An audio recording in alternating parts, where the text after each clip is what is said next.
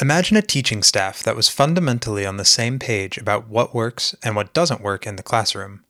What would this mean for engagement, efficacy, agency, and turnover?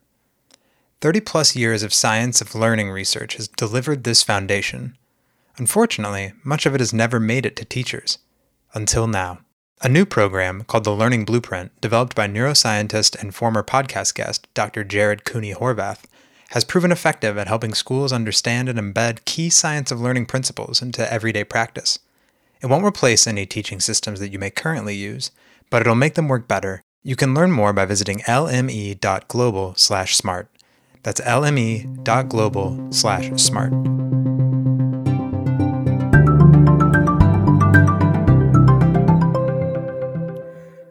Tanya, you've been a business entrepreneur and an education entrepreneur. What does it mean to be an entrepreneur? That's a great question, Tom. I spent my early career working in beer and realized working in corporate America that there was something more that I wanted to do and something different. And I couldn't quite put my finger on what that was.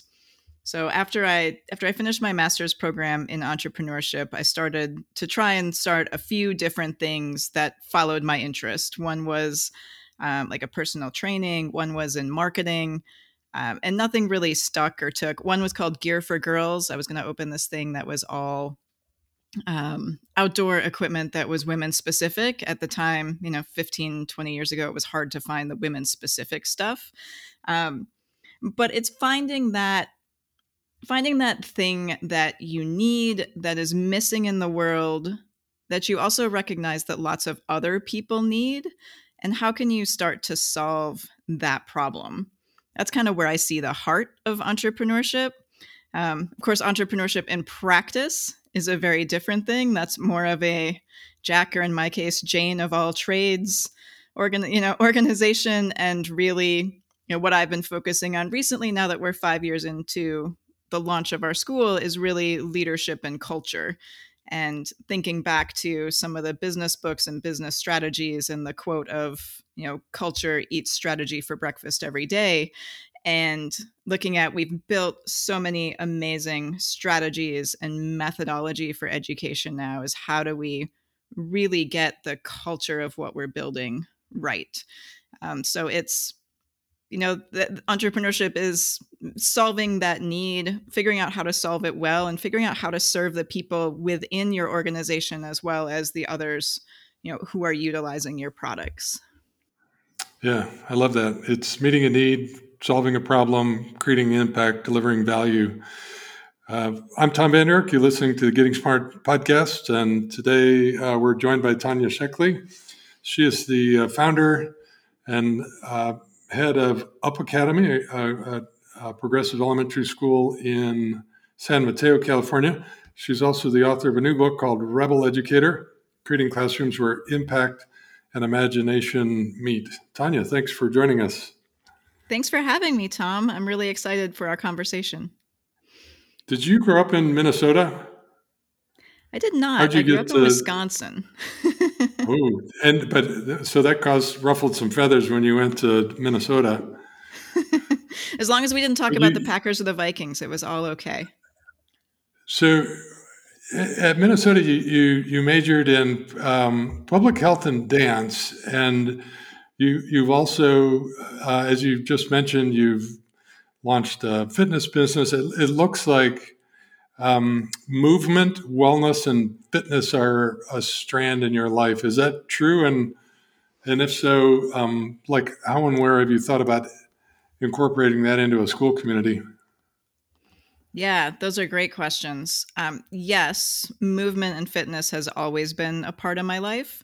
And honestly, I didn't realize it when I was a dancer. Dancing was something that I loved to do, but I didn't think of it as fitness, and I didn't think of it as movement to maintain my brain health or my mental outlook on the world. It was just something that I loved to do.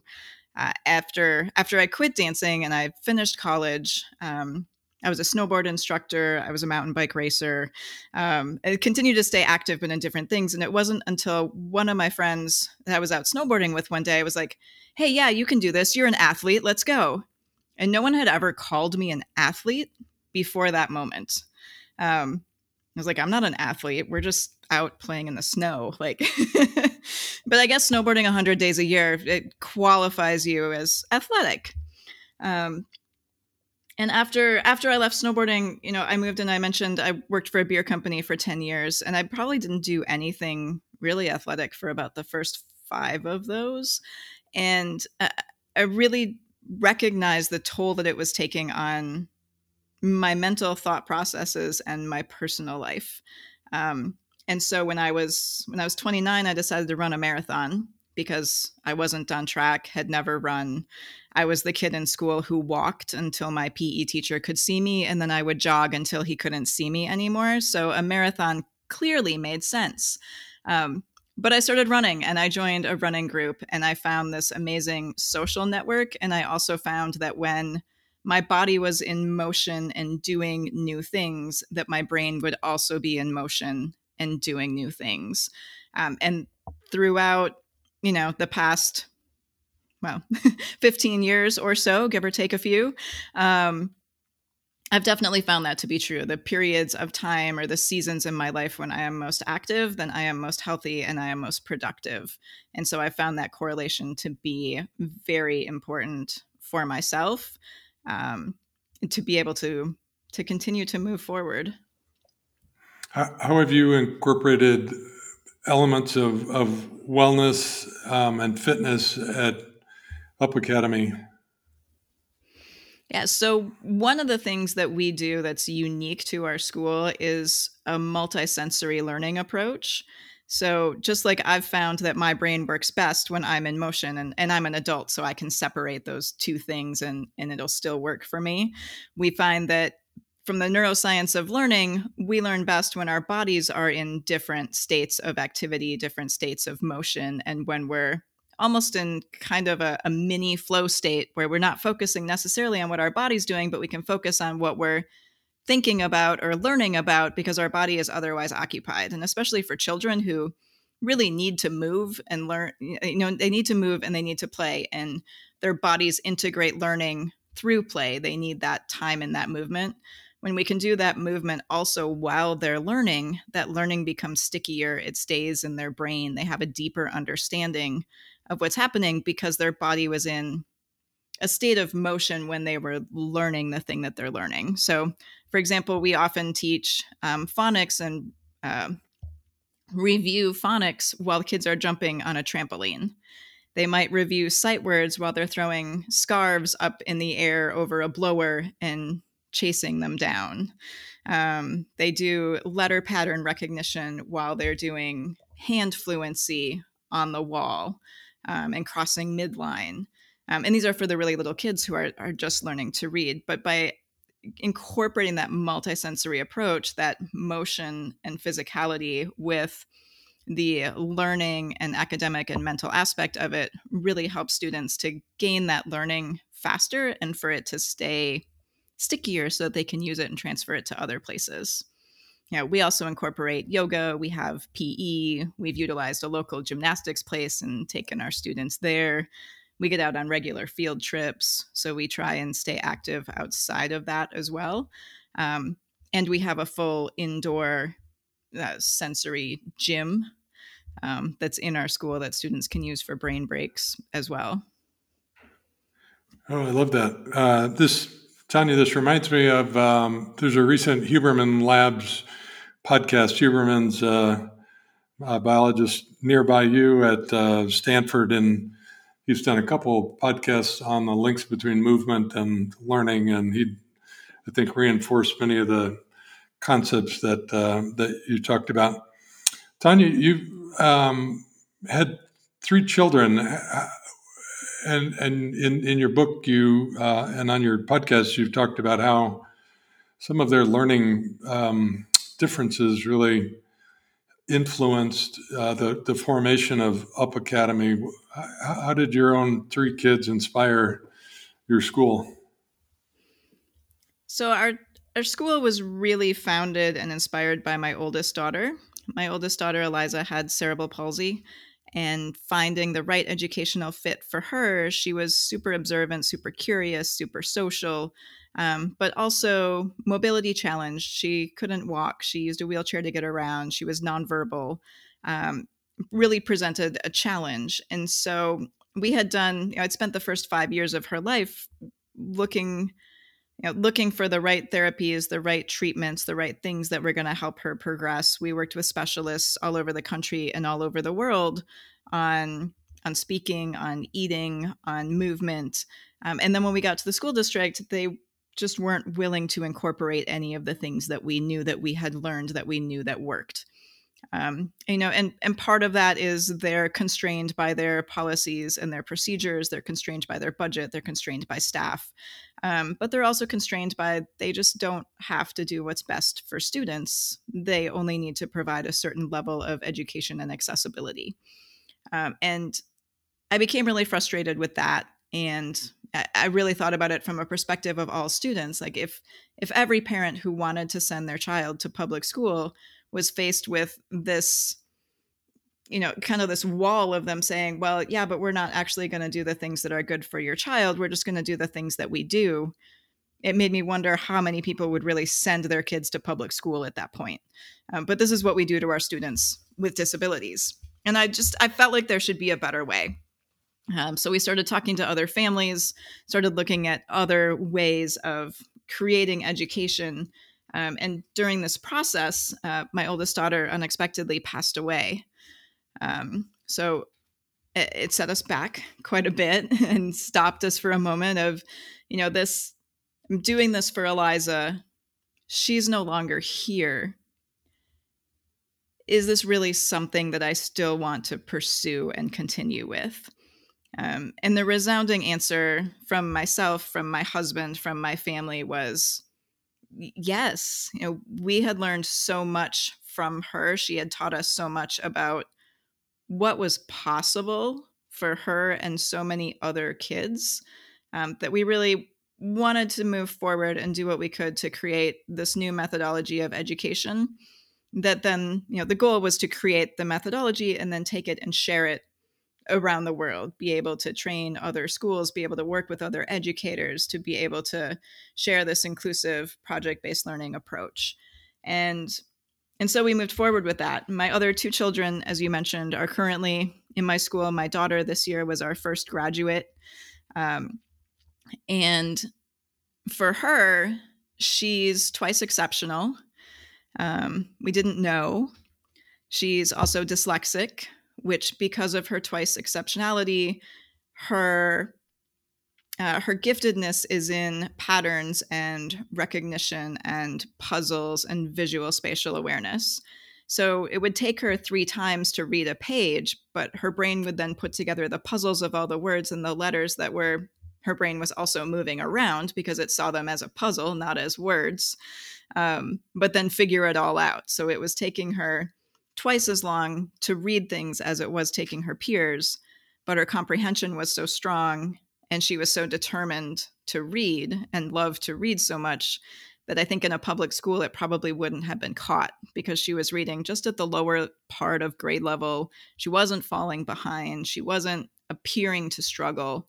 But I feel like this was the gift that her sister gave her, was the school that had the small class sizes, that had the ability to get to know students, that had a multisensory curriculum and research-based, innovative ways of looking at students and looking at curriculum, where her teacher really said, look, yes, everything on paper is in line, but something's not connecting. We should have this evaluated. And so, like I said, I think it's the gift that her sister gave her.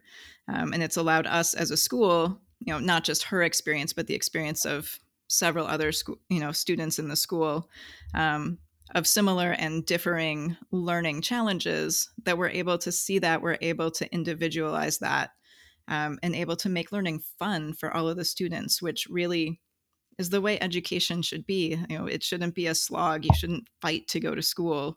It should be exciting. It should be interesting. It should be engaging. Kids should want to be there and to be with their friends.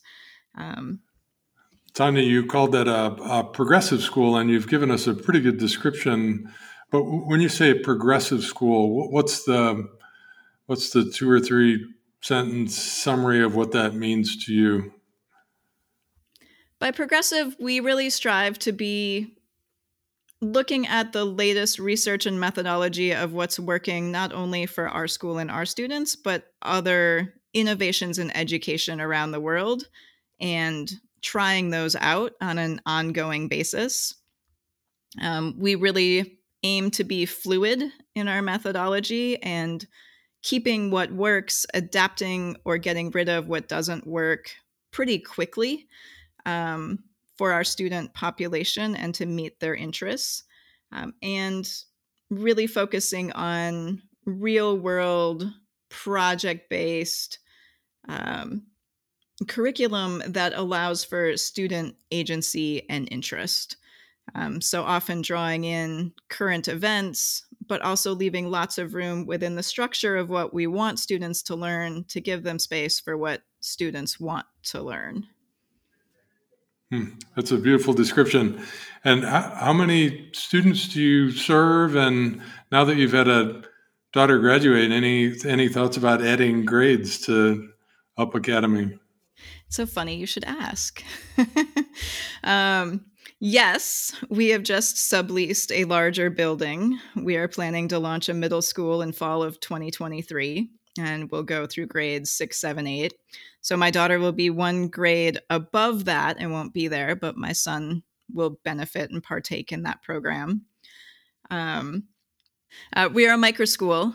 So right now we have 3 small mixed age classes with a maximum of 10 students each. So we'll have about 30 students this year in our lower school. And then our middle school will be designed to take an additional 30 to 40 students. So our goal as a micro school community, and as we're looking to branch out and help others to open up academies, we're really looking at keeping schools lower than 90 students. Understanding that when we look at the sociology of community building, 90 people is about the maximum that you can make solid social connections with in any given point of time. And that's a really important part of our school, is having the multi-age and interconnectedness of the community. I so appreciate what you've created, and I'm fascinated by your commitment to sharing it with others. And Tanya, you've been doing that through professional learning experiences. You're coaching people on starting new schools. You launched a podcast where you often give tips on school starting. Why the drive to share what you're learning about school formation? I think there are several reasons. The first is at my heart, I'm still an entrepreneur and I love starting stuff, and I get excited to help other people start stuff. And that's super fun and energizing for me. And when I can mix that with the passion that other people have for starting schools that are going to serve their learners or their children and their community, that's even more exciting. You mentioned I do have a course, and when I talk about, one of the first things I talk about in the class to helping others start schools is like I started mine for a very specific reason. And most people that are there are looking to start a school for a pretty specific reason. But the more schools that we can create and the more ideas that we can put into the world, the better we can serve our communities and our students. And that just benefits all of us. My way works for a broad amount of people, but it's not for everyone. And so we need those other ideas. We need those other schools. We need those other places. And we need other people trying the new things so that we can all learn from each other and grow together. So that's a part of it.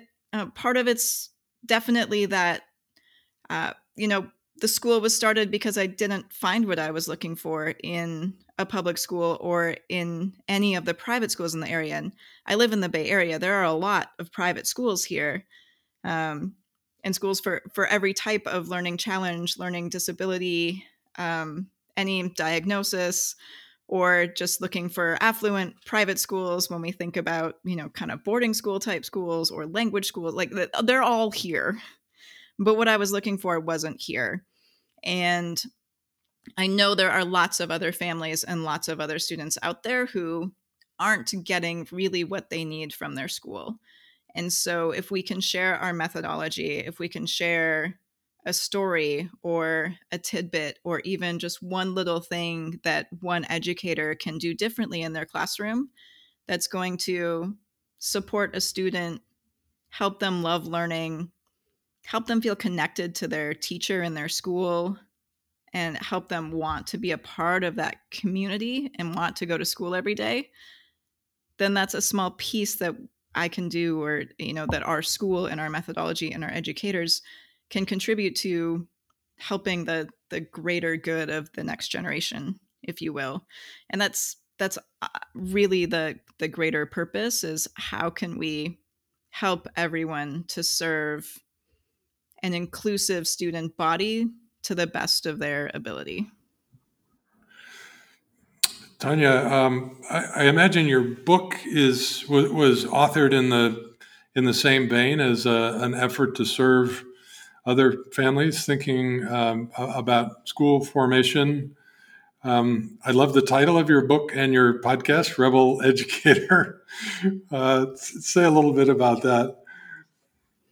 Yeah, I think, like, as we were talking a little before we started recording, I feel like people get into education either because they were straight A students and they love it, or they were always in trouble and they hate it. And I'm kind of in the middle there, where I was a straight A student. I didn't love school, but I knew the school game. I was good at it. It was easy for me. But I want to do something different. And that idea of being a rebel is, how do you disrupt the status quo? How do you challenge the tradition of what's always been done? And so I'm coming from the outside. Like I said, my background previously was in beer. I had kids. I joined education late in life. And of course, when you have absolutely no background in education, launching a school is the perfect thing to do. But it also gives me a really interesting perspective as, to use an overused term, as a disruptor to education, because I am coming at it from, how do we best serve students? Not what are the policies and procedures? What have we always done? How can we just tweak what we've always done to be a little bit different? But really starting from the ground up, how do we support our students and create a student-centered approach and create a methodology that's going to work the best that it possibly can for the best number of students that it possibly can? And so the book was, a piece of that, and a sharing of stories of both my time in the classroom, educators in our school in the classroom, other educators in other schools, and their experiences with some different project-based approaches, different ideas in the classroom, and really with the idea that, if you go through and you read the different stories and look at the different projects, and maybe there's one idea in there that, as an educator or as a leader, that we can do one thing differently in our classroom or in our school. And even that one thing, if it's one thing a year or one thing a month or one thing a quarter. So we're not trying to completely reinvent the wheel and completely reinvent culture, but just slowly shifting, like, hey, what if we add this one thing in the classroom? What does that do? How does that shift our student thinking? How does that shift our educator thinking? Was that fun? Was that not fun? Did that work? Did that not work? Right? And just being able to start to experiment with those things. And for each of us, as we change one little thing, that's how we create change, and that's how we move forward. We're talking to Tanya Sheckley. She's the author of a new book, Rebel Educator: Create Classrooms Where Impact and Imagination Meet. Tanya, chapter 4, is really the heart of your book for me. It's where you talk about engaging learners. That's the progressive pedagogy that we've been talking about. And it's this commitment to inclusion. And so I love that chapter and the way that you describe engagement for all. Is that really what you're trying to do at Up Academy? Absolutely. I mean, as I mentioned, it was designed initially for my daughter who had cerebral palsy. And so much of what we see now is still separation of students with IEPs into special day classes or into special pull-out groups. And really, when we create universal accommodations within the classroom and provide sometimes even just small amounts of additional support, all of those students can thrive together in an environment. And we find, and lots of research has shown, that when we do that and when we include everybody together, everyone learns more and everyone learns better. And there's a story that I like to share with she's a friend of mine. She's currently on our board of directors. But at our first day of kindergarten, Eliza's first day of kindergarten, and Eliza was walking in, I would hold on to her shoulders and she could support her weight and take steps, but she needed support. And so it was clear she had significant disabilities. My friend Susan, her daughter was already reading, already doing math, coming into kindergarten advanced. She was excited to see her progress and to see how well she did in school. And she took one look at my daughter and just went, "Oh no, there's a child with disabilities in my daughter's class. She's going to be distracting. She's going to hold everybody back. The rate of learning is going to slow." And there's, all of these ideas that we have when we see others with disabilities. And frankly, I mean, before I had my daughter, I would have looked at it probably the same way. Growing up, special education was a dark corner in the school and a place where we just didn't go. Everything was separate. And so much now is still separate. But what happened in the classroom was our kids became best friends. They discovered that they both liked soccer. They both liked Shopkins. They both liked to play dress up. They both liked the same books. Eliza was reading by the middle of kindergarten. They were in the same math group together.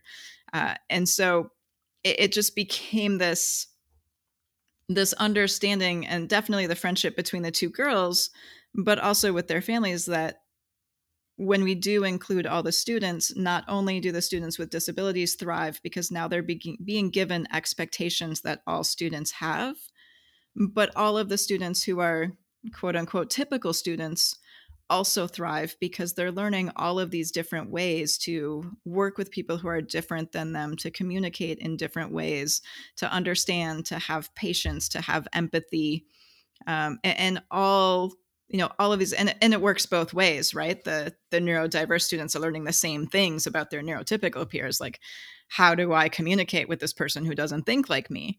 But we see this wonderful melding of inclusion. And when we can also create small class sizes where an educator can really have the opportunity to build strong relationships with every student and help to build those interpersonal relationships, both between the students and between the educator and the student, we really see this magical sphere of learning happening. I don't know how else to describe it. In chapter 7, you talk about the difference between a good student and a good learner. What is the difference? When my daughter first started public school, they did parent education training. And one of the parent education training activities, they had someone come up and they had them give all the labels of a good student. He sits quietly, raises his hand to ask questions. He, doesn't leave the room to go to the bathroom unless he's been given permission. He's not disruptive. He helps his peers, all of these things that we think of when you picture. I'm picturing Charlie Brown's school, right? All the students are in rows at their desks and they're listening to their teacher. And so when we think of good students, that's often what we think of. But what we really need as a society and as a planet is good learners. And these are the people who are curious, who have a burning desire to know the answer to a question. And how can we, as educators and facilitators of learning, really help our students to find the paths to the answers to the questions that they seek? And so how can we help them to do research? How can we help them to ask the right questions? How can we help them to find the authority figures or the thought leaders or the experts in the field so that they can really ask those questions and get interesting and thought-provoking and in-depth answers? So versus a good student who is able to regurgitate what a teacher said on a multiple choice test, a good learner has taken this question and explored it in different facets and is able to come up with an opinion of what they believe an answer or a solution might be. Just a couple more quick questions, Tanya. Were there one or two people on this journey, and particularly as you put this book together, as you developed your school, that were really important to you and helping to shape your views as a learning leader? Well, as a person and as a family, none of it would be possible without the support of my husband and my family, for sure. As as an educator, my father-in-law has been instrumental in sharing his life's work and research with me and with us as a member of our board, and is helping us to create the education that we have. My board member, yes, Barry. My board member, Anne-Marie Roberts, has been with me from the beginning, helped us to write out our articles of incorporation and get our 501c3 status and really launch the school. She also develops a lot of our social emotional curriculum, trains all of our educators. She's instrumental in creating the methodology and the culture of what we've created at the school. And I would also mention Marina Vasserman, a good friend locally who has also started a school and is about 4 years ahead of me in her journey of school leadership.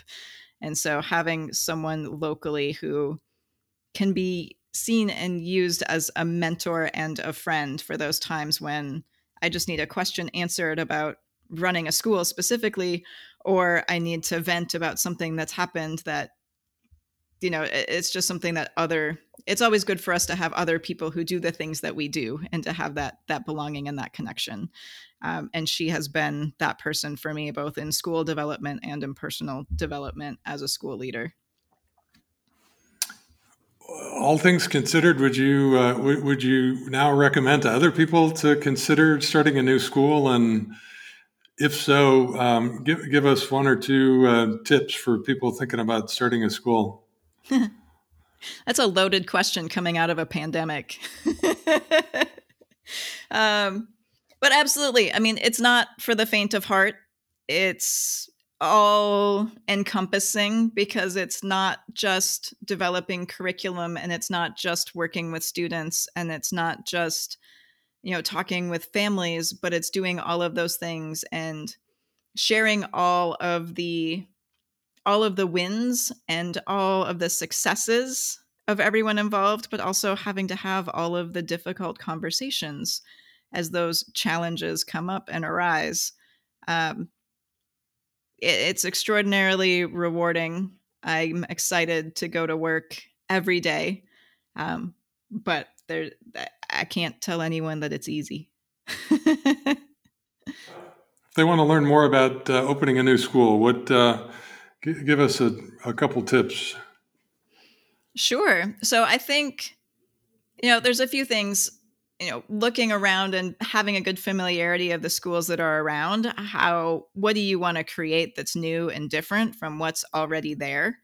I kind of poured into two buckets. There's the business aspect of, the financing of the school, the creating the school, the business licenses, the for-profit versus nonprofit, the corporation structure, all of those pieces. And then there's the education piece.